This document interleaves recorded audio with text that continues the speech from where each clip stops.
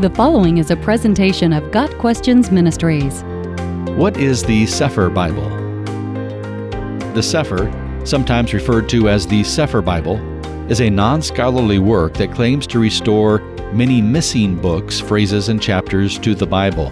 The book is officially titled Eth Cepher, from the Hebrew words for divinity and book. The publishers claim that they do not call their work a Bible. However, they refer to the material incessantly as biblical in every other aspect. For all intents and purposes, the Cepher is a custom translation or compilation of the Bible. Save calling it a Bible directly, that's exactly how the Cepher is marketed. The Cepher can be fairly described as non-scholarly based on information from its own publishers. This work was not produced by qualified scholars or through an actual process of translation. First, the authors added books that they deemed missing from the Orthodox Bible, contradicting the opinions of most biblical scholars. Then the words of the text were transliterated and cross-referenced with a concordance.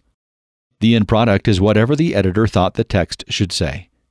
This type of bias is essentially what the publishers of the Cepher accuse other versions of, though the Cepher's authors have less academic background than those they claim are getting it wrong. Despite not directly calling the Cepher a Bible, the authors have included a significant amount of material, sometimes interspersed with the biblical text, that Bible scholars have long rejected as non-canonical. Reading the Cepher, one encounters a mix of inspired and non-inspired material. Though the Cepher is a relatively new publication, it seems to have strong connections to the Hebrew roots movement. This, in and of itself, is a cause for concern.